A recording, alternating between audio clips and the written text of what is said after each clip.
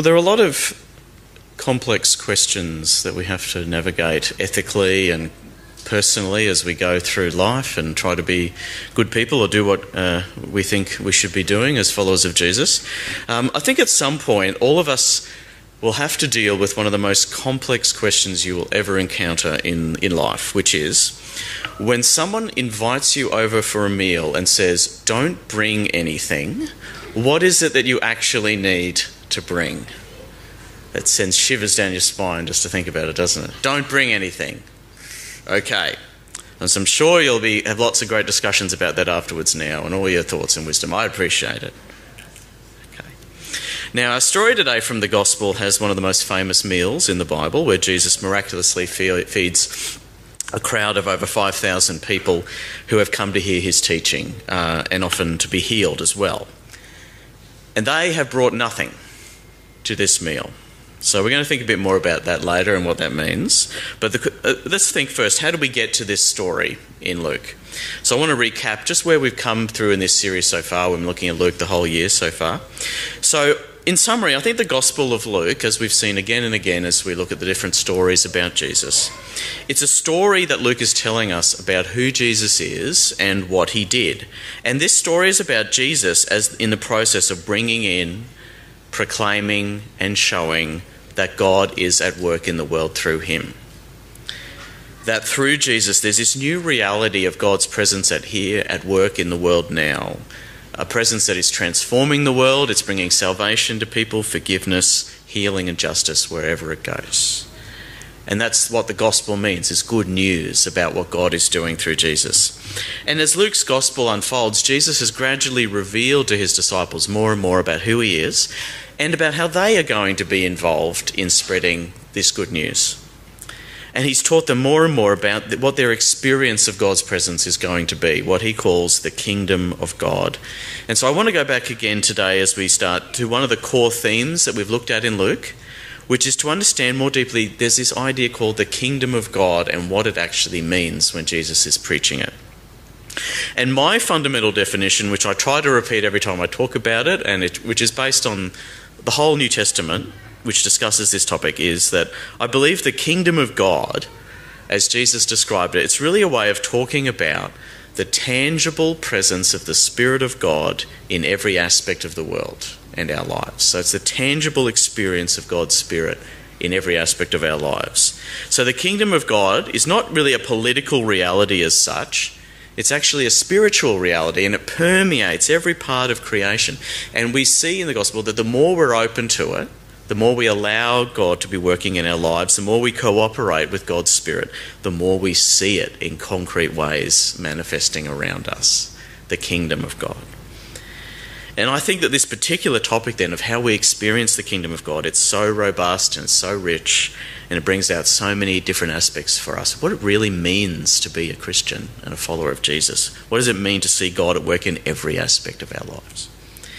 And I believe that the more that we understand the kingdom and what it is and what our relationship is to it, the deeper and more satisfying and exciting our Christian lives are going to be. So that's why I've enjoyed Luke and his gospel. And today, these two sections of our reading, I think, give us more insight into the kingdom of God and what it means to be part of it. And I think there are two questions that we might find answers to in these two major stories in these two parts of our reading. So there's two questions. The first is, what does it mean for the kingdom of God to be a kingdom? What does it mean for the kingdom of God to be a kingdom? And secondly, what do we need to bring with us in order to experience this kingdom? What do we need to bring in order to experience the kingdom? So I think there are two obvious parts to our reading, as you can hear. The first is a story about Jesus sending out his apostles on a local mission trip, essentially. They go around to the surrounding villages, and it describes what happens at the time. The disciples went out to tell people about the kingdom, to heal and to deliver them from demons, it says. And that story is then interrupted by a little story about Herod and what he was doing. He was interested in what was happening at the time. And the second part of the story is the feeding of, well, they call the feeding of the 5,000, but it's really, I call the feeding of the crowd because it was however many people there were there. And so To my reading, the main point of this first part, verses 1 to 11, where Jesus talks about his disciples going on this mission trip, is to demonstrate to us, or to share with us as we read, that Jesus is actually a genuine king of this kingdom of God, and he's able to give his disciples a real and legitimate commission to go out and be agents of God's kingdom on his behalf. So it says the disciples were taught by Jesus of what it meant to be in part of the kingdom, and then were empowered by him to do what Jesus did himself. And that, of course, becomes a major theme later in the Gospels and in the book of Acts, which Luke also wrote. What is the mission of the church that Jesus gives to his people? But here, in this story, we have a foundation of that in Jesus' actions and words towards the 12 disciples and apostles. So as we see in verses 1 to 2, it says, "When Jesus had called the 12 together, he gave them power and authority to drive out all demons and to cure diseases, and he sent them out to proclaim the kingdom of God and to heal the sick." So what are they doing, the 12? Well, they're going out and they're sharing about the kingdom of God in words, and they're demonstrating it in practice through healing and through delivering people from evil. And that's what Jesus has been doing himself, and he continues to do it, as we see in verses 10 to 11. But I just think today, for me, the significant thing here is the words that Jesus uses for what he is giving them. He talks about, "I'm giving you power and authority." So he gives them power and authority. So he gives them the power, it says, to drive out demons, the power to heal, and he gives them the authority to do it, and the authority to talk about it, and to share Jesus. And I think this is really important, the idea that Jesus here is sharing power and authority with his disciples. It's important for us understanding the kingdom of God as a kingdom. Because, as we might know, power and authority, that's an intrinsic part of how a kingdom works. A properly ruled kingdom has power and authority that's used to extend the rule and the will of the king. So if the king gives you authority, you have the right to act on behalf of him and to tell people to do things which they need to do. Your words and your decisions are legitimate. They carry weight. Not just anyone can do it. You have to have authority from the king. And of course, if you have authority, then it needs to be backed up with the power to get things done, the ability to carry out the words, and that's something else that the king can provide. It is actually a problem in a kingdom or in any political setup when people have power to do something but don't have the authority to do it. So it's lawlessness. You just do what you want. You don't have authority to do it. It's also a problem when someone has authority but doesn't have the power to wield it. It means your words are empty. People don't do what you say. So Jesus is demonstrating by giving both his power and his authority to his disciples that the kingdom of God is actually a genuine kingdom in one sense, even if it is one that operates on a far higher plane than the human kingdoms. So when Jesus is explicitly giving his disciples power and authority to do these things, he is guarding the legitimacy of the kingdom of God as coming from God, requiring the power and authority that comes from a connection with Jesus himself in order to participate in. The kingdom of God is a real kingdom. Those who participate in it are given genuine authority to do God's work and genuine power to see it happen. And that's the basis for what the church is. Those who've been given the power and authority to follow after Jesus and to do what he did. And so, that means the disciples of Jesus, as they went out on their mission, they're not just kind of powerful psychic people who can heal people or cast out demons just because they can, on their whim or a natural ability. They are emissaries of the King, of Jesus, and that's where the power to do those things comes from. Jesus, God himself. And so they'll have real authority in addition to any personal power that they have. So it's important to say that the kingdom of God is a kingdom. It derives authority from God himself and its power to do those things. It's not something that just comes from human power. But it's also important to note that the kingdom of God, we read, doesn't really work like other kingdoms do. Because the main problem with human kingdoms is that power, which comes from a king or other leader, is often used coercively in order to enforce the will of the king against the resistance that comes from people and to crush them. Crush people who don't have power. But instead of this pattern, we read about the fact that Jesus doesn't send his disciples out with power and authority in order to compel people to believe in him or to make them accept his authority or else. like an ordinary king would do. And I think that's why Herod is mentioned here, because Herod is a king who would do that. We read that Herod is worried about Jesus because when Jesus and his disciples go around talking about the kingdom of God, they bring his own legitimacy as a king into question. If Jesus is king, who is Herod? Just a dictator, a tyrant who kills his enemies. So Herod may have power and the will to use it, but next to Jesus, he doesn't have authority. It doesn't come from God. His words are not meaningful. So the kingdom of God that Jesus is preaching, it's not a kingdom where power is used to crush people. Jesus tells his disciples in verses 3 to 5, don't take anything with you to indicate that you have this power and authority. Don't take any money or special clothes or possessions or anything that makes you look good. Just rely on God and what generous people provide who respond to what the kingdom has to say. And don't impose yourself on these villagers. If they don't welcome you, just move on. People are free to accept or to reject the gospel and the kingdom of God as they choose. But where they do accept it, there's real power and real authority available to heal and to drive out demons, to change people's lives. So I think what does it mean, firstly, for us to be an agent of the kingdom of God today? Well, what the gospel teaches us here is that Jesus has invested his power and authority in ordinary people like us in an ongoing way for the expansion of his kingdom throughout the world. And our role is to take that up and to use it. And that's what we call mission, and that's the basis for what we've been talking about this month. And it's also the basis for what we call the Great Commission, which is a famous passage in Matthew 28, verse 18 and onwards, where Jesus, after his resurrection, gives his disciples again this word. It says, Jesus came and told his disciples, I've been given all authority in heaven and on earth, therefore go and make disciples of all nations, baptising them in the name of the Father and the Son and the Holy Spirit. So that's a word to all of us. All of us as Christians are in the same position as the 12 were in Luke chapter 9. We're called to be part of this kingdom and to receive from Jesus legitimate power and authority to do what we're being asked to do. And he wants to give that to us so that this gentle, non-coercive kingdom will expand, a kingdom that's about healing and deliverance, a kingdom of good news will expand throughout the world.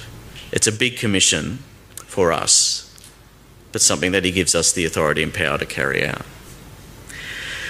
So then, what do we need to bring to Jesus in order to experience his power? What do we contribute to this kingdom? And that's the second part of our reading from verses 12 to 17 about the miraculous feeding of the crowd. So we segue into this second story now.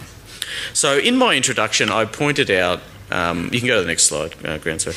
In my introduction, I pointed out that a lot of dinner introductions that we receive, there's an implied obligation that you should bring something in order to contribute to the meal. And if you don't recognise that, you probably don't get many invitations to dinner.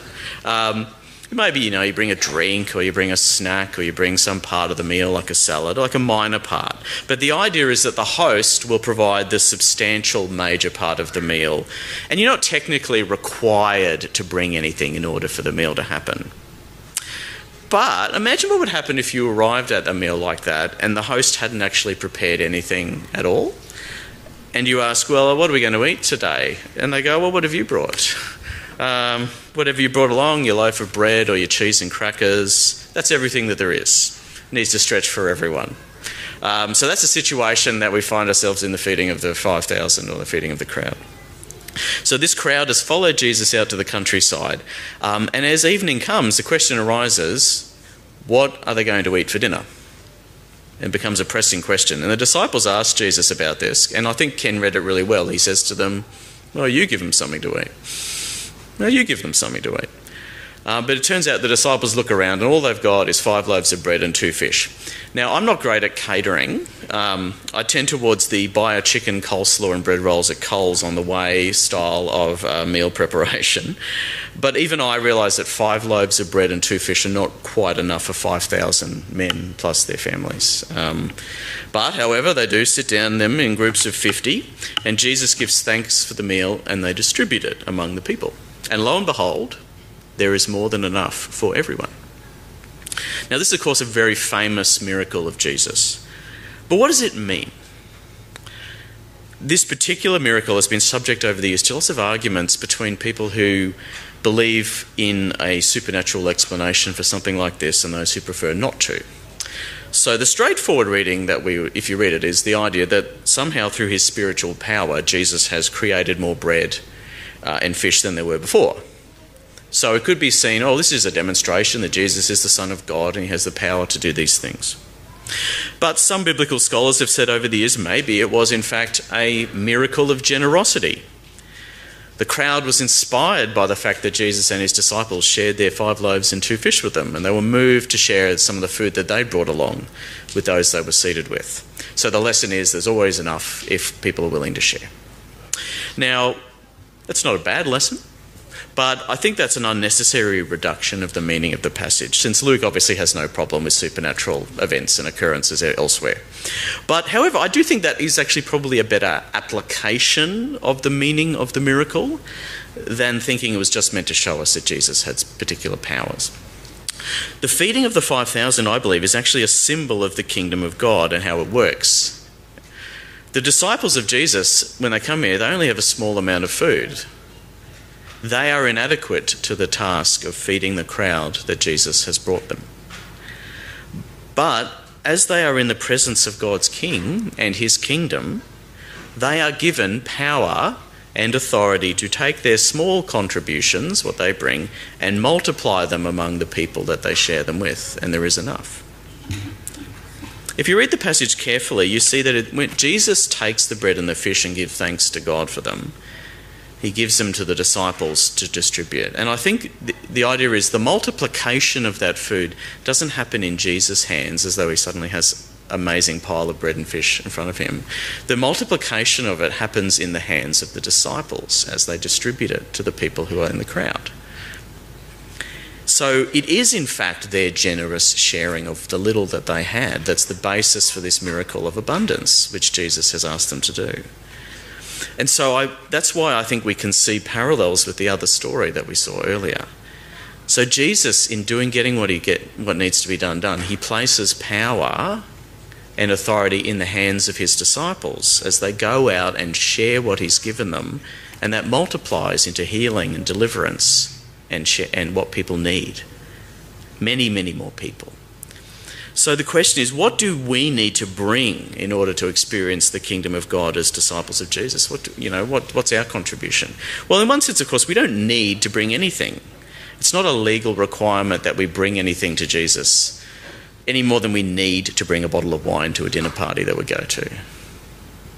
But in a deeper sense, what we actually need to bring, I think says, well, whatever you can, whatever you have, you bring it. The feeding of the 5,000 shows that whatever we can bring or whatever we have is enough for Jesus to get his purposes fulfilled. He can use it. It's a bit daunting when we think about it to consider the call for the disciples of Jesus to be on a mission for the kingdom of God throughout the whole world. What do we have? What can we bring that would possibly be sufficient for that task? But in fact, all we're asked to bring is whatever we have. However little that might be, a few loaves of bread or fish, our limited time, our limited energy, our limited gifts, the skills and power that we actually have.